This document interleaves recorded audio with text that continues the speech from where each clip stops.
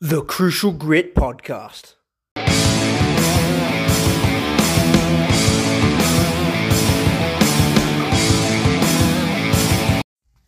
Hey everybody, Mark Evans here, and you are listening to the Crucial Grit Podcast. Thanks for listening, I appreciate your support. Today I want to talk about a very simple topic, but one that drives me crazy. Compound lifts versus non-compound lifts. So a compound lift is a exercise that utilizes multiple muscles around the body. It requires multiple joints. It generally requires some core and back stabilization. It takes a lot more out of you, and it utilizes a lot more of your body to perform the lift. These are things like your barbell squats, your deadlifts, your bench presses, your overhead presses, and even your barbell bent over rows. Then you compare that to something like an isolation lift, which will be lifts that tend to use, they're focused on a single muscle area, and they tend to be single joint movements for the most part. So isolation movements would be barbell curls, skull crushers, a single arm dumbbell row, even a chest fly, possibly with light weight. So let's compare something here. Say you have a good exercise workout routine, and you are going to go to the gym, let's say 3 days a week, and you have 40 minutes 3 days a week, and you have some good strength and aesthetic-based goals.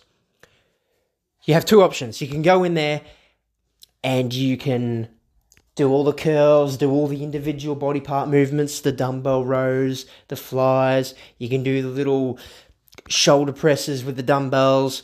You can do your skull crushers.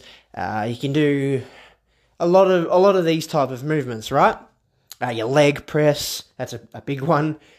Or you can go in there and to start off your workout, you can do these big multifaceted, big multiple joint, multiple muscle compound lifts. Now, what is the difference here? If you are someone who wants consistency, you want to get the most amount of results in the shortest amount of work, you cannot go past compound lifts. I want you to look at it this way. I told you I want to dig a hole. I want to dig a tunnel.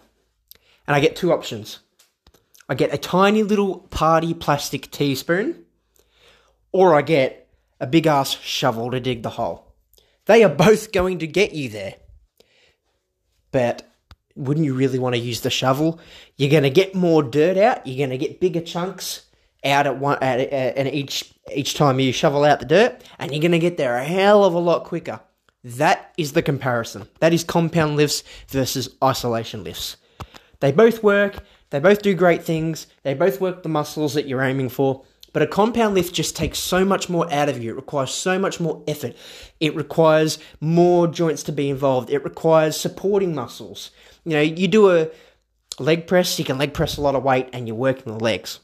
Barbell back squat, it requires your legs, requires your hip flexors to move. It requires the knee joints, the ankle joints. It requires good mobility. It requires strong core stabilization. It takes a hell of a lot more out of you than the leg press does, especially if you're progressively overloading the squat. This is the same for all these compound lifts. Now, if you're someone who wants to just get stronger, progress each week, and wants to get the most out of their workout times, then that's your way to go, your compound lifts. If you have an aesthetic-based goal, this is true too. You are going to get there quicker. And also, you can do them and then add in your isolation exercises. I do. Hell, everyone does. For arms, I'll do my chin-ups, I'll do a lot of heavy barbell movements. That's working my arms like crazy. But I'll still finish my workouts off with some isolation movements for my biceps. So, dumbbell curls, barbell curls, hammer curls, whatever. That's because I have a goal of aesthetics and I'm trying to bring them up.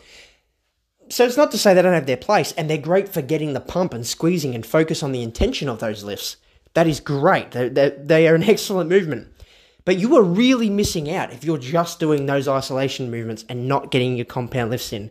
For the bang for your buck, you need to be doing compound lifts. Like I said, there are numerous benefits. You're talking the time saver. You're getting the biggest bang for your buck. You're working other muscles. You're working other body parts. And you need less time to do them. And if you get better at them, you will find that bleeds over into all your other movements and your isolation lifts, as well as functional movement patterns for everyday life and having a healthy, fit body.